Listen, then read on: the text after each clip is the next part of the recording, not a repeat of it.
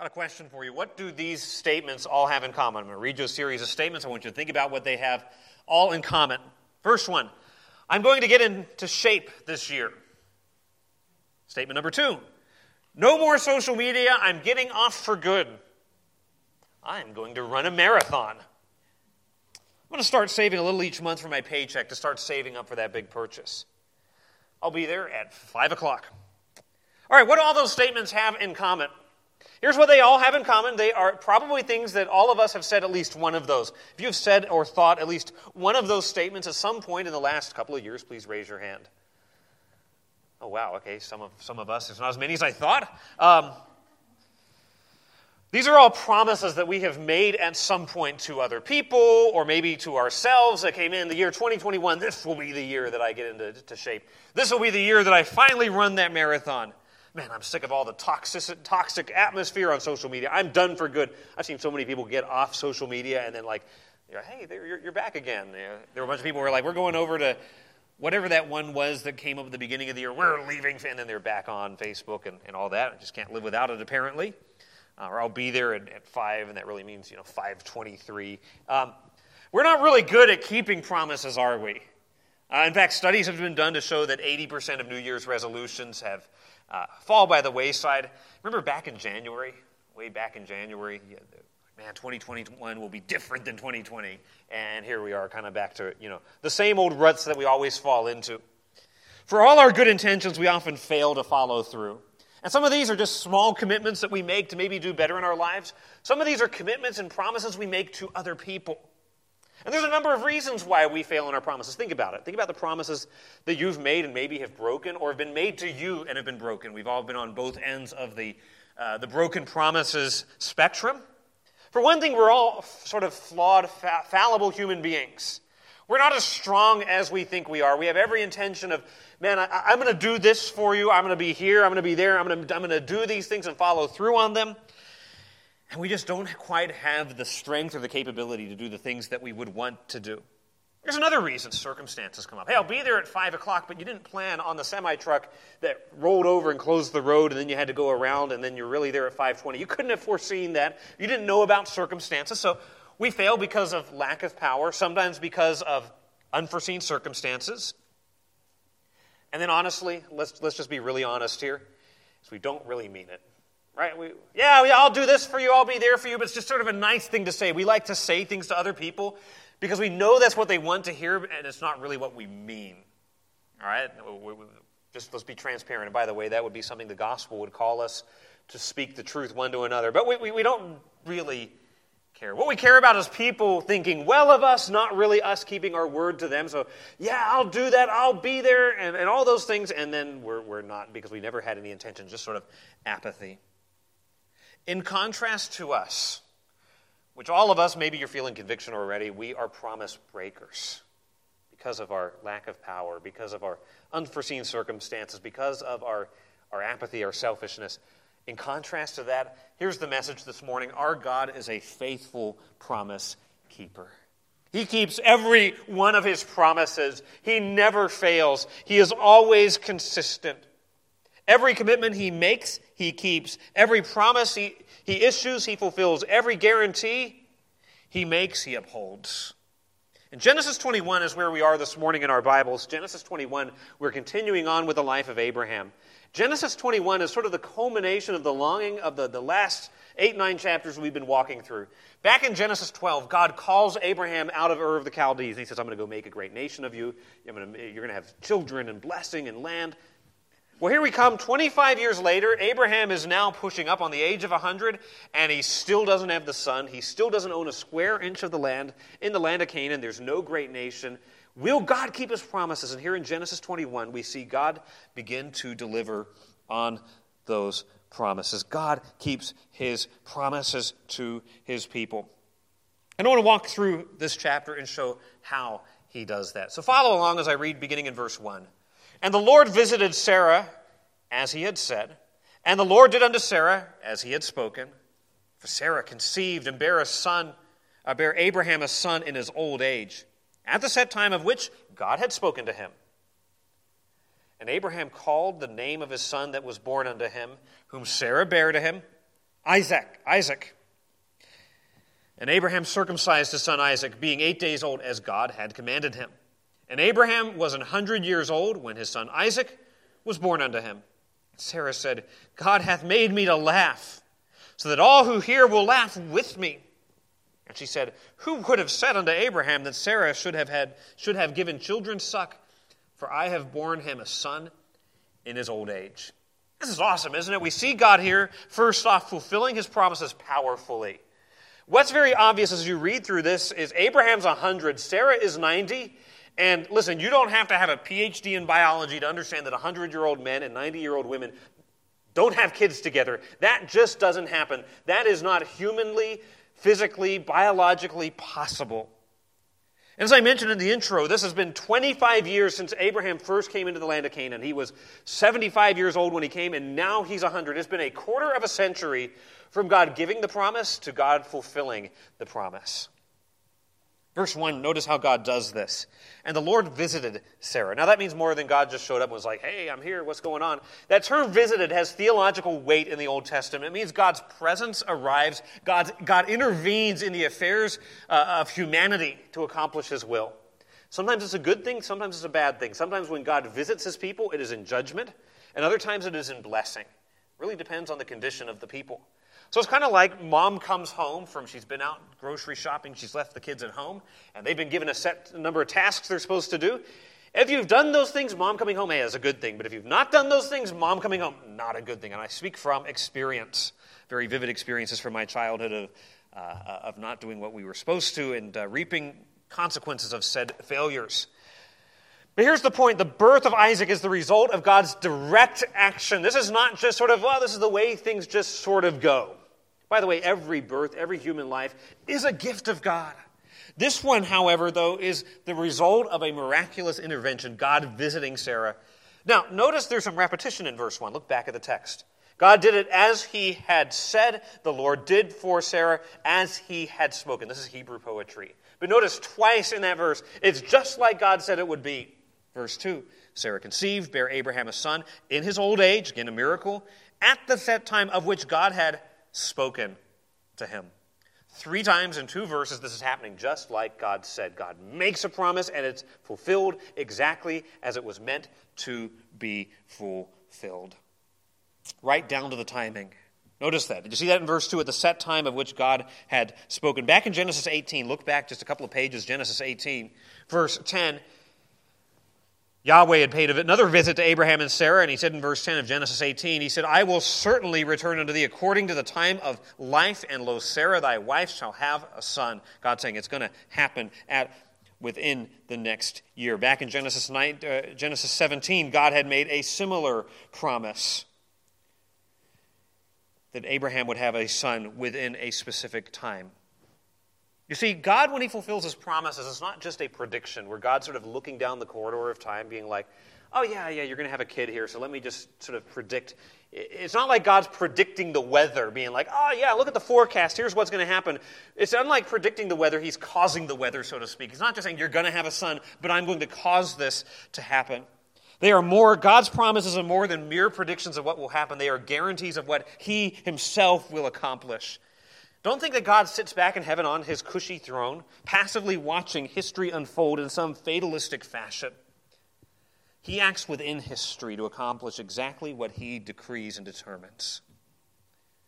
Like what one writer said over 500 years ago, he never feeds men with empty promises, nor is he less true in granting what he has promised than he is liberal and willing in making the promise.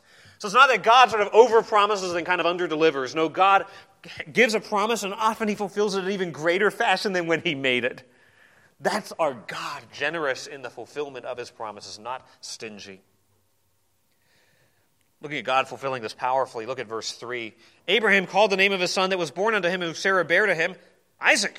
And Abraham circumcised his son, Isaac, being 8 days old, as God had commanded. Now again, something happening exactly as God had spoken.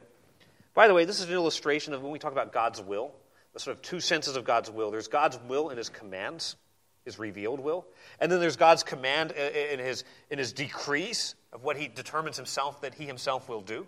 His secret will, his revealed will. We see both of those here. So what God had spoken would happen, he sees to it that it happens. But there's also what God had spoken in terms of command that he reveals to, hey, Abraham, when the child's born, you were supposed to circumcise him. But the naming of the child, this is not just random where Abraham's like, oh yeah, I'll call the kid Isaac. That's a good name. It's got a nice ring, Abraham, Isaac, and Jacob. Like those all kind of go together. No, he's naming his son Isaac because God told him to name his son Isaac. Back in Genesis chapter 17 and verse 17, again, we got to look back there to understand what's going on. Look there with me.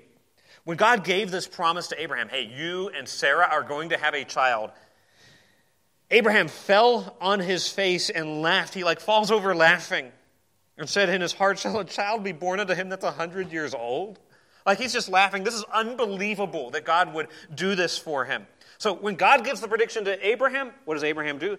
He laughs.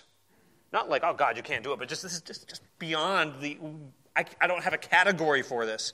Sarah, in Genesis 18 and verse 12, she overhears another conversation, and Sarah laughed within herself, saying, after I am waxed old, shall I have pleasure, my Lord being old also? Now, what does that have to do with the name Isaac? The name Isaac, of course, is Hebrew for the word laughter. It's the exact same word. So whenever you see laughed in the text here in these opening verses, it's a play on the name Isaac. So he said, everyone will laugh. Everyone will Isaac with me. Right? In verses 6 and 7. So here's a child whose name is laughter. Now, initially the laughter was the laughter of, this is unbelievable. Someone tells you something, you're like, that's likely. But now this is the laughter of joy from a baby finally coming to this couple who had been unable their entire lives to have a child. Sarah had been barren her whole life. Abraham and Sarah together had never been able to have a child. And here they are at the ages of 190 having a child.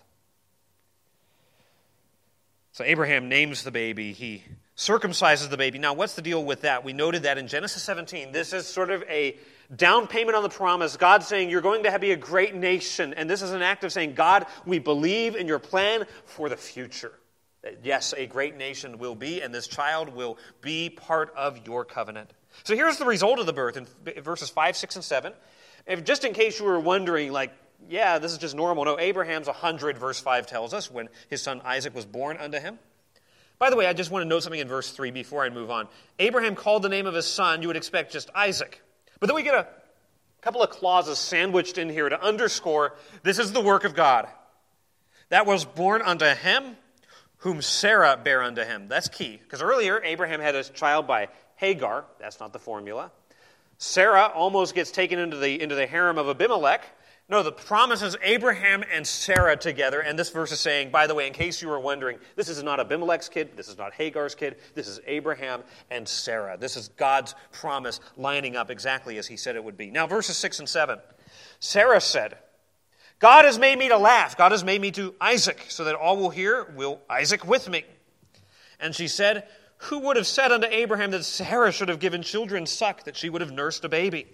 So I have borne him a son in his old age. This is just an explosion of joy where she's just laughter and joy and delight because God has kept his promises. Listen, when God keeps his promises, it brings great joy.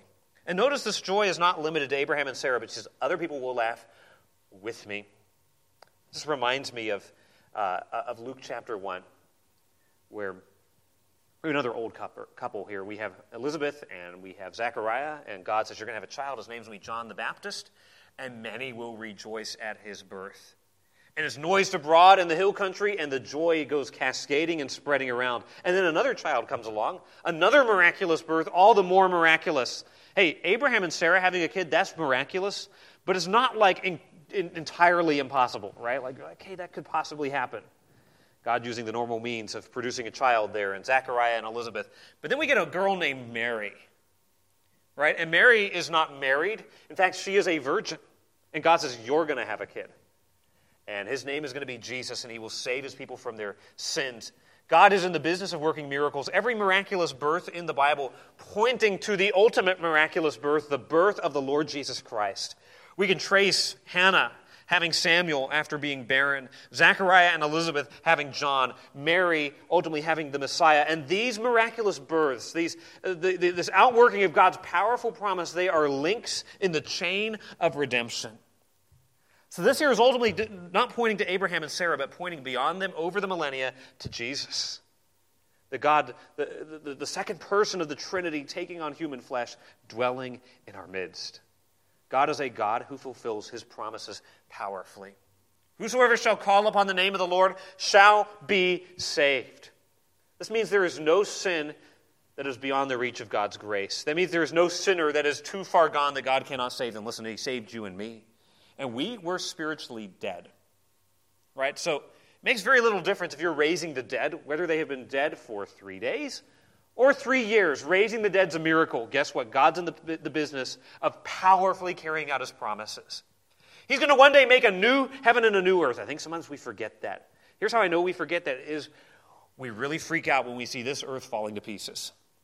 Right? If you turn on the news and you're like, oh no, the utopia that I hope to see in this world is not happening.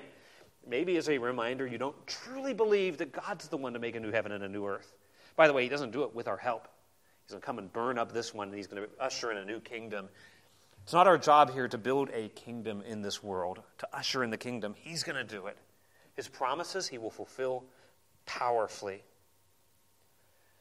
But next, I want us to see that God's going to fulfill his promises providentially. So here's the distinction. Powerfully, God's coming in. He's intervening. He's sort of directly putting his hand into the affairs of men to make this occur. Providentially is God sort of working through means, his government of the universe. God's providence is his wise and perfect rule in this world. God rules over everything, not just some things. He is actively involved in preserving his creatures. But when God works providentially, he sort of works through the normal channels, the normal means of human activity. So a miracle, God comes in. Abraham and Sarah have this child. Or a miracle, we have Mary having baby Jesus. When God works providentially, it is him using everything in history to accomplish his purposes. There's your difference. Berkhoff defines providence as God working through all things to, quote, secure the accomplishment of his divine purpose. So God's got a divine purpose here. Here's Abraham, here's Sarah, and through them he's going to build a great nation, and through them is going to come the Messiah, and specifically it's going to be through Isaac. However, we have a problem. There's another son.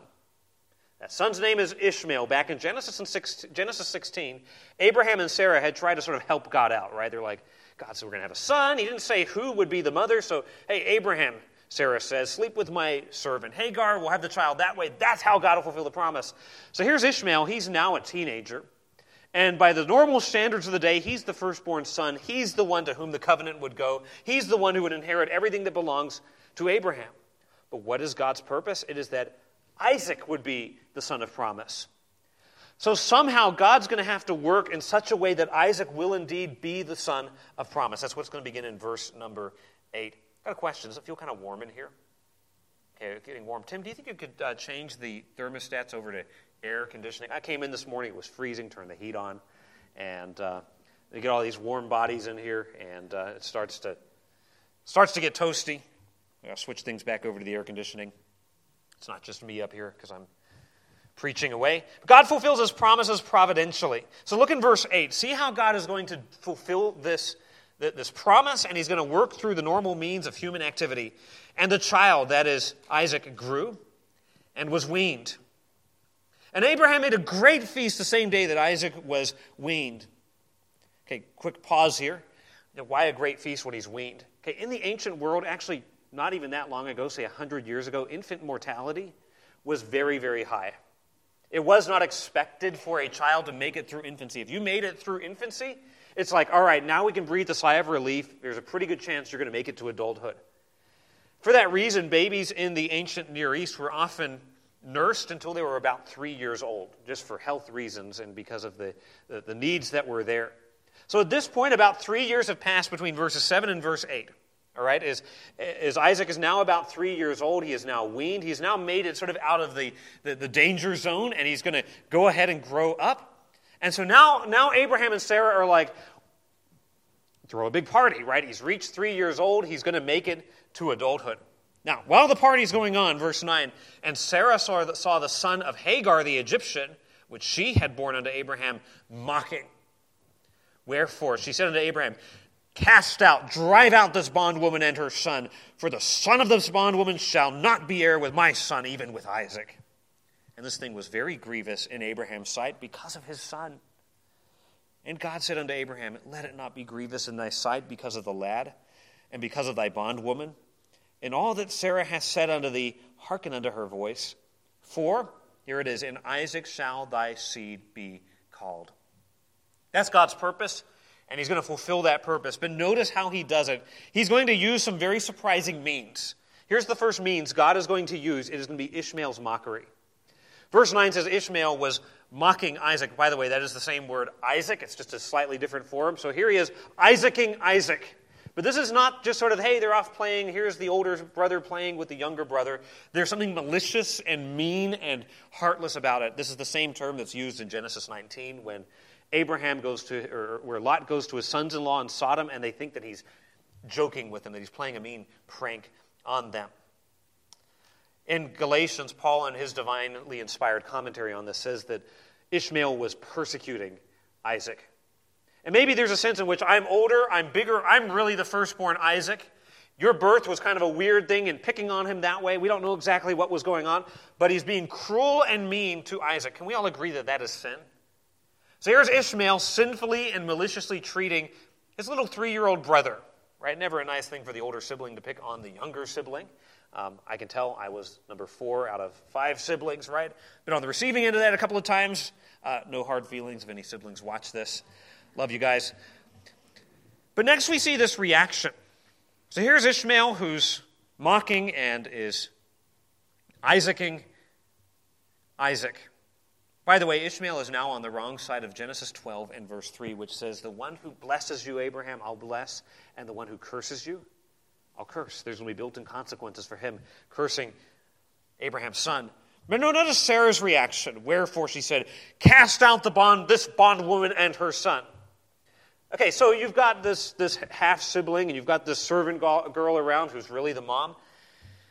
And here's the older sibling picking on the younger sibling. You know, sort of a normal reaction would be like, hey, Abraham, go correct your son. He's picking on my son. This is sort of like going nuclear on something that doesn't require a nuclear response, right? You were mean to me. You said something. It'd be like, you know, someone says something mean about the President of the United States on Twitter and be like, let's go bomb him, right? Like that doesn't quite line up. This is an outsized reaction to sort of a minimal crime. Ishmael is mocking Isaac. Sarah's like, kick him out. Send him into the desert, which is basically a death sentence. Sending a girl and her teenage boy off into the desert in the Middle East. You know, good luck surviving out there. So what's going on? Sarah is jealous. This is not a righteous response coming from her heart. This is not coming from the goodness of her heart. This is her being like, I will not tolerate any competition. By the way, whose idea was it for the Abraham-Hagar liaison? It was Sarah's idea. And here's the result of her decision to try to help God out, and it's really coming back to bite her. And her desire is, Abraham, boot them out. Now here's the reason. The son of this bondwoman, you hear the disdain, the son of the slave girl will not be, she won't even say her name, right? She won't even say Hagar, she won't even say Ishmael, will not be in heir with my son Isaac. This is just petty selfishness. This is pride. This is sin. And yet, God is going to use the sin of Ishmael, and he's going to use the sin of Sarah to fulfill his promise providentially. Victor Hamilton says it well. He says, here's an instance of God using the wrath of a human being to accomplish his purposes. A family squabble becomes the occasion by which the sovereign purposes and programs of God are forwarded. Praise God that we are the God who can use the pettiness of Sarah, the mockery of Ishmael, the hatred of Joseph's brothers, the maliciousness of Calvary to accomplish his purposes. God does not simply rule over some things, he rules over all things. It's not simply parts of history that will bring glory to God, but all of history, when it is done, will be a tapestry that is woven together in such a way to exalt the purposes and the glory and the grace of our God. Now, that does not excuse sin. There's no sense in which God's like, well, Ishmael's mockery is okay because it accomplishes my purposes. No, God will judge Ishmael for that. Sarah's sin here is real sin for which she is culpable. But God still uses the sin to accomplish his purposes. Don't forget that. Because we can look at the sin and the suffering in this world and be like, how could a good God allow X? If God's really there, how could he allow Y? When in reality, he is using suffering and sin for his glory. Think about it in your own life. You're like, this suffering I'm going through, if there's a good God out there, why do I have cancer? Why is my family falling apart? Why did my wife leave me? Why this? Why that? And some people will say, because of that, I can't believe in God. And here's your alternative. If you don't believe in God, that suffering is entirely random and purposeless. But as a Christian, here's my worldview. That God has a purpose in everything. He's the God of Romans 8:28, who through all things is accomplishing his purpose for us to be glorified, for us to be conformed to the image of Christ. But there's another tool that God uses here in this story. Don't lose sight of Abraham. The thing was very grievous in Abraham's sight because of his son. Don't forget, Ishmael is Abraham's flesh and blood. Abraham loves Ishmael. This is not just, oh yeah, who cares about Ishmael? Kick him out. I don't care. No, this was painful. This was agony to Abraham. So we see God using Sarah's jealousy, using Ishmael's mockery, using Abraham's agony to get Ishmael out of the picture so Isaac can be center stage. Abraham's not quite ready to go along with Sarah again. Last time he went along with Sarah's plan. That's how Ishmael came about. But God tells him explicitly in verse 12, Abraham, do not let it be grievous in your sight. Listen to everything Sarah is saying here. Why? For in Isaac shall thy seed be called. This is my purpose. This is my plan. Only divine direction convinces Abraham to acquiesce to Sarah's petty demand. Her demand was rooted in simple jealousy, and yet it was consistent with God's purposes for Isaac. So God graciously soothes Abraham's aching heart with the balm of his promise. Notice there's a couple of promises. Verse 12, first one, in Isaac shall thy seed be called. In other words, the family name will be on Isaac. So when we talk about Abraham, we go Abraham and then Isaac. Ishmael is sort of a side story. But more than that, this means that Isaac will be the son of promise. Yes, God makes a promise to Abraham, but guess what? That promise is not passed down through the bloodlines. God's covenant is not simply because you are related to the right family. It is by grace that we are brought into the family of God. God has a promise for Ishmael, and also of the son of the bondwoman, I will make a nation because he is thy seed. There is also a secondary promise for Ishmael. Ishmael will result in the Ishmaelites of a great people, but not part of the covenant. Participation in God's covenant is not based on your family. You say, I'm a Christian here. Why? Maybe you say, well, I'm a Christian here today because, well, I was raised in a Christian home. I responded on a Gallup poll that I am a Christian. I identify as a Christian. My family is a family of preachers. My mama was a godly woman. But listen, we do not enter the family of God by being part of simply a human family. We enter by faith. You must be born again to enter the family of God. Romans 9 makes this very clear. Turn over with me to Romans 9. Romans chapter 9, verse 6 says this, not as though the word of God had taken none effect, Romans 9, verse 6, for they are not all Israel which are of Israel. In other words, just because you're within the family of Israel, this ethnic group, he says you're not part of the people of God. They're not all Israel which are of Israel. Neither, because they are the seed of Abraham, are all the children. In other words, you're not a child of God just because you are physically a child of Abraham. But, here he quotes our verse, in Isaac shall thy seed be called. In other words, hey, Abraham has two sons, Ishmael, Isaac, but they weren't just automatically in because they were related to Abraham. No, God's covenant was selective. That is, they which are the children of the flesh, those who are the physical descendants, they are not the children of God. Okay, just because you're Jewish, Paul is saying, does not mean you're a child of God. But the children of the promise are counted for the seed. For this is the word of promise, at this time will I come, and Sarah shall have a son. So again, he is quoting from Genesis 18. And not only this, here's another illustration. But when Rebekah also had conceived by one, even by our father Isaac, and you skip the parentheses, it was said unto her, verse 12, the elder shall serve the younger. In other words, God reserves the right to be selective. Right? So Abraham has 2 kids. It's not just automatic that they're in, but God says, I'm selecting Isaac, not Ishmael. When Rebekah and Isaac have kids, Jacob and Esau, God says, I'm choosing Jacob and not Esau. Now, jump back to the parentheses. Verse 11 explains, for the children being not yet born, neither having done any good or evil, that the purpose of God according to election might stand, not of works, but of him that calleth.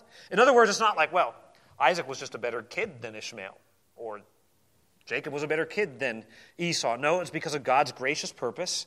Verse 13, as it is written, Jacob have I loved, but Esau have I hated. So notice how Paul uses this event in the New Testament to say God's purposes of grace, who he saves, is not based on who your parents are. It's based on his purposes, who he extends grace to. From the human side, who believes. It's faith that brings you into the family of God, not genetics. So God uses all these things back to Genesis 21 to accomplish his purposes. Now notice how this plays out in verse 14. God's fulfilling his promise that Isaac would be the son of promise. He's doing it providentially, using all of the sin and depravity to do it. Verse 14, and Abraham rose up early in the morning. So apparently God appeared to him in a dream. Abraham, first thing, starts to obey God and took bread and a bottle of water and gave it unto Hagar, putting it on her shoulder, and the child, and sent her away. Now, the syntax is really weird in the Hebrew. Some people are like, he puts the child on her shoulder. What's going on? What's going on is, even in the way this is recounted in the Hebrew, is the word, and the child is held back to the very end. He gives her the bread. He gives her the water. And then at the very last minute, maybe waiting for a word from God, says, all right, here's the child's hand in your hand. You go. This is heartbreaking. Abraham does not want to do this. This is not Abraham being like, yeah, get Hagar and Ishmael out of here. He loves his son, and yet he obeys God. Yet he obeys God. He arises early to do the painful deed. He tenderly loads up Hagar with this animal skin full of water. It contained about 3 gallons of water, all the bread that he can cram into a bag, and then hands over his dear boy Ishmael. You can picture Abraham. Now, the text doesn't say this, but I can picture Abraham watching as they go more and more distant off into the desert, as they finally disappear over the horizon. He will never see Hagar or Ishmael again. And he's doing this because he obeys God. This is painful obedience.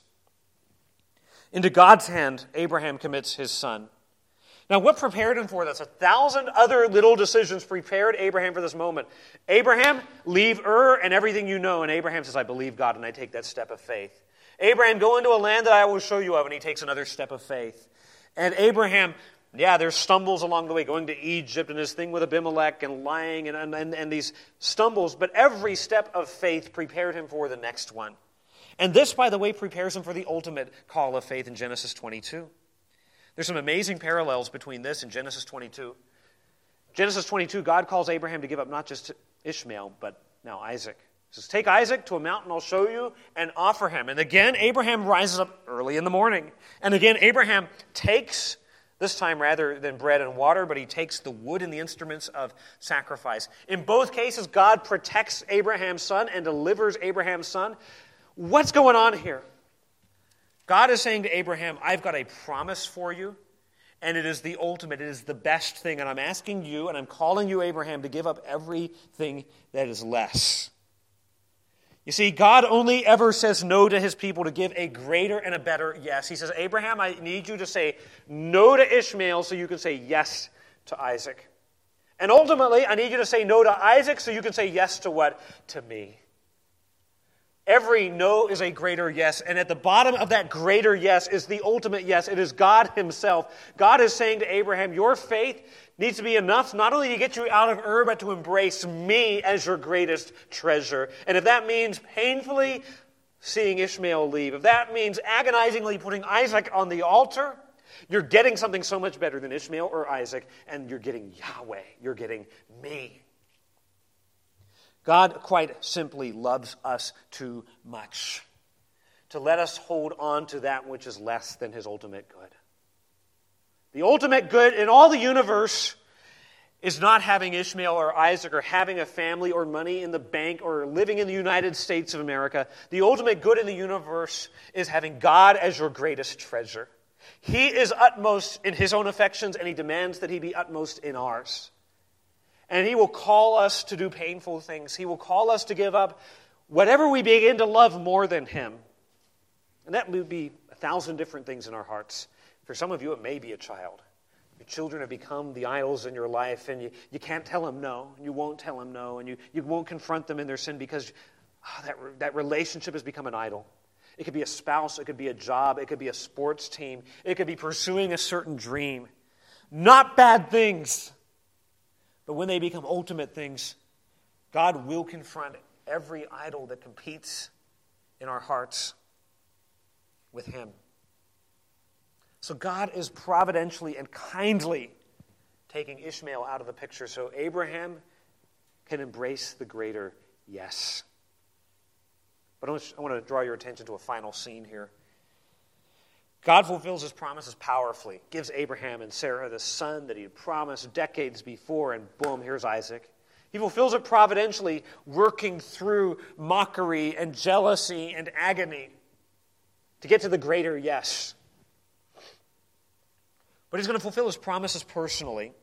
Verse 13 makes a statement, also of the son of the bondwoman will I make a great nation. So God has promised to Abraham that Ishmael, right? Ishmael is also going to be a great nation. He'd already told Abraham that earlier, but I think Abraham perhaps had forgotten that back in Genesis 17. Abraham had asked God, would Ishmael live before you? And God had said in Genesis 17, verse 20, as for Ishmael, I have heard thee. Behold, I have blessed him and will make him fruitful. So while Ishmael will not be part of the covenant of salvation, if you will, God's still going to bless him. God's still going to shower the rain on the just and the unjust because of Abraham's sake, which means this, Ishmael can't die. If God's going to fulfill his promises, both Isaac and Ishmael need to survive, right? So God makes a promise in verse 13. Now notice how he fulfills this promise personally. And now the camera, if you will, if you're watching the scenes, it's been in Abraham's camp. Now we go to a different scene. It's no longer in Abraham's camp. Abraham and Sarah are no longer there. The laughter of Isaac is silent and distant. The end of verse 14 says, and she departed and wandered in the wilderness of Beersheba. So she leaves Abraham's camp and heads sort of towards the south, down towards the Negev, which is an absolute wasteland, rightly called wilderness. And the water was spent in the bottle. So she's got those 3 gallons of water in the animal skin. They've drunk all the water. They've run out of water. And she cast the child under one of the shrubs. Basically, the picture is Ishmael, who's now a teenager. He's completely out of steam. He can go no further. And he has collapsed in the heat, perhaps dealing with dehydration. And you're in the middle of the desert. No cell phones. There's no satellite phones. There's no local Starbucks or McDonald's or anything to provide help. Nobody even knows they're out there. And Abraham doesn't know where they went. There's no search parties looking for them. Verse 16, and she went and sat down over against him a good way off. So she goes. She turns her back on her son. So here he is under a bush. Off she goes. She went about a bow shot. So about as far as you can shoot an arrow. So maybe 100 yards, a football field's length away. And she sat over against him and lifted up her voice and wept. And God heard the voice of the lad. And the angel of God called to Hagar out of heaven and said unto her, what aileth thee, Hagar? Fear not, for God has heard the voice of the lad where he is. Arise, lift up the lad, and hold him in thine hand, for I will make him a great nation. And God opened her eyes, and she saw a well of water, and she went and filled the bottle with water and gave the lad drink. And God was with the lad, and he grew and dwelt in the wilderness and became an archer. There was a little reference to archery earlier, and that's a harbinger of what his career will be. He dwelt in the wilderness of Paran, down near the Sinai Peninsula, and his mother took him a wife out of the land of Egypt. That basically wraps up the story of Ishmael. But I want you to notice how God personally fulfills his promise that he makes regarding Ishmael. He doesn't just, it'll kind of happen, we'll see what works out, but he personally goes about doing this. Now, here's my point. If God does this for unregenerate Ishmael, if God does this for those who are not part of his covenant, how much more will he care for his own children? So notice what God does. For one thing, we could argue that God sees. Verses 14, 15, and 16, there's this horrible situation. She's run out of water. The child, Ishmael's under a tree. She's weeping. Death is the only thing that they can look forward to. She's lost, homeless, hopeless, and helpless. Completely isolated. Maybe you feel that way this morning. I'm just isolated and the loneliness is gnawing at my soul. Please know this, that God sees. Earlier in Genesis 16, she had learned that God sees. Thou, God, seest me, when she had run away the first time. In her desperation, there's nothing left to do but to sob and to await death. Maybe she was so dehydrated there weren't even tears in her sobbing. Just what you should feel the pathos of this scene. Now, it's not explicitly stated, but we know from Genesis 16 that our God is a God who sees. Back in Genesis 16, she called the name of the Lord that spake with her, Thou, God, seest me. He is a God who sees, a God who knows. But we go on, we find out that God sees. Notice what he's doing there in verses 14 through 16. And next we find out that he is a God who hears. And God heard the voice of the lad. Now, we're not told that Ishmael was praying or Ishmael was crying. She sort of gone out of earshot, but Ishmael is there crying, maybe crying out to God in prayer, maybe simply just crying out in the pain of what he was feeling. And God heard. Now, what does the name Ishmael mean? The name Ishmael means God hears. And so actually embedded right there in the text is Ishmael. And it goes on with some other things on the end of the Hebrew word. But there we get his name built into the text. He doesn't get named at all in this story until the very end. But here God is saying, I know your name and I hear your cry. God heard that cry. God hears his voice. So God not only sees, but God hears. God's personally involved in seeing to it that this promise is fulfilled. Remember, if Ishmael dies, God's a liar. Okay, because God said Ishmael's going to be a great nation. It's kind of hard to be a great nation if you die without kids. So what's at stake is the integrity of God. God sees, God hears, and then notice God speaks. And the angel of God called to Hagar out of heaven. By the way, Genesis 22, God will also call out of heaven to Abraham. The parallels between God protecting Ishmael and God delivering Isaac are very much built into this text. The angel of God, the messenger of God, the spokesman of God. So what the angel of God says, even though it's not God himself speaking, carries divine weight. So God speaks. What aileth thee, Hagar? Fear not, for God has heard the voice of the lad where he is. Arise, lift up the lad, take hold of him in thine hand. For I will make him a great nation. So God speaks. So God sees, God hears, God speaks.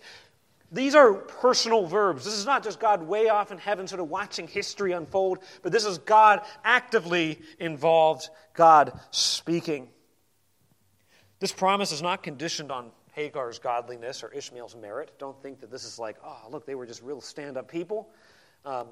They've done plenty of things in this story to be culpable of various sins. But God calls her to act in faith, lift up the lad.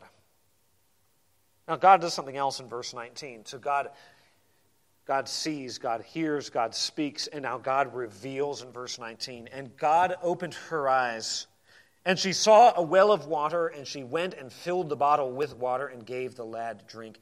God reveals to her the source and the means of her deliverance. So here's a well that was there all along in Beersheba. By the way, at the end of the chapter, we find out that Abraham had a well that he had dug in Beersheba. Maybe it was the same well. But here's God saying, here's a well that was there all along. She couldn't see it, maybe in her desperation and sort of fading in and out of consciousness. She didn't notice it. And then God opens her eyes to see the means of deliverance that was there all along. It's hard to let that one go. God does the same every time he saves a sinner.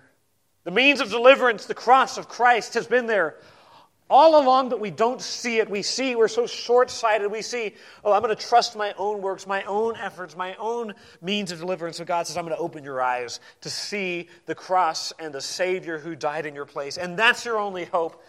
Hagar cannot get water out of the sand, right? She can't get some rocks and be like, we're going to squeeze these rocks and produce our own deliverance. Water can only come from a well. Deliverance can only come through Christ, and we can only see it if God reveals it to us. So what God promises, you'll be a great nation. he provides for. Here's a well to keep you alive. Now, verses 20 and 21, we see God fulfilling his word. God was with the lad, and he grew, and dwelt in the wilderness and became an archer. God had predicted earlier he would be sort of a wild man, sort of a nomad of sorts. So here he is out in the desert. He becomes an archer. Apparently, he learns that skill very well. It's a means of killing animals and surviving and providing for his mom. And he dwelled in the wilderness of Paran. So that's down near Egypt, down near the Sinai. And his mother took him a wife out of the land of Egypt. So mom takes over the job of what a dad would normally do, arranging a marriage. And then through that, we find out later on, there's a brief genealogy in later chapters where we find out, I think it's Genesis 25, that Ishmael is going to have 12 sons, and 12 tribes will come from him, and that'll be the last we sort of see of him. Here's the point. God fulfills what he promised. Now, what does this all mean? Paul gives us a commentary on this in Galatians. So go over with me to Galatians chapter 4. It's interesting how the New Testament we noted how it uses this passage in Romans 9, but Paul references this in some detail in Galatians 4.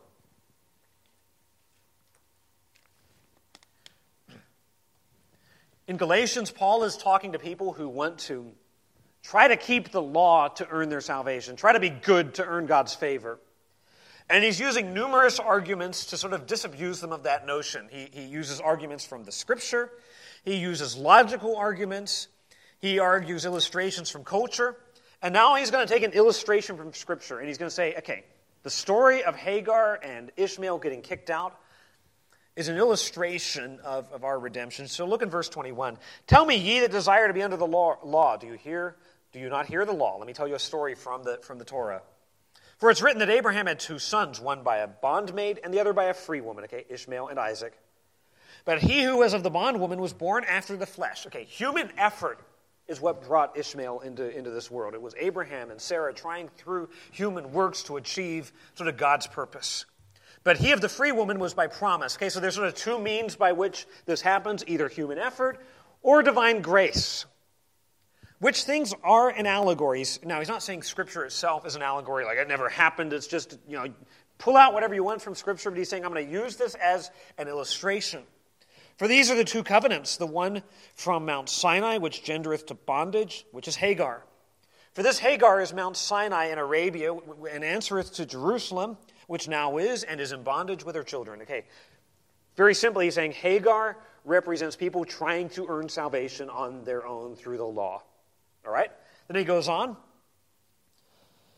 But Jerusalem, which is above, is free, which is the mother of us all. Now, verse 28. Now we, brethren, as Isaac was, are the children of promise. Okay, you see the illustration? 2 kids. Ishmael, the son of human effort. Isaac, the son who came by way of divine promise. And he's saying, okay, if you're a Christian, you're a believer in Jesus, you're a son who has embraced the promise, who has received by grace through faith, and therefore you are free. Okay, so Hagar was a slave. She's in bondage. Sarah was his wife. She was free. These children, freedom and slavery, promise and human effort.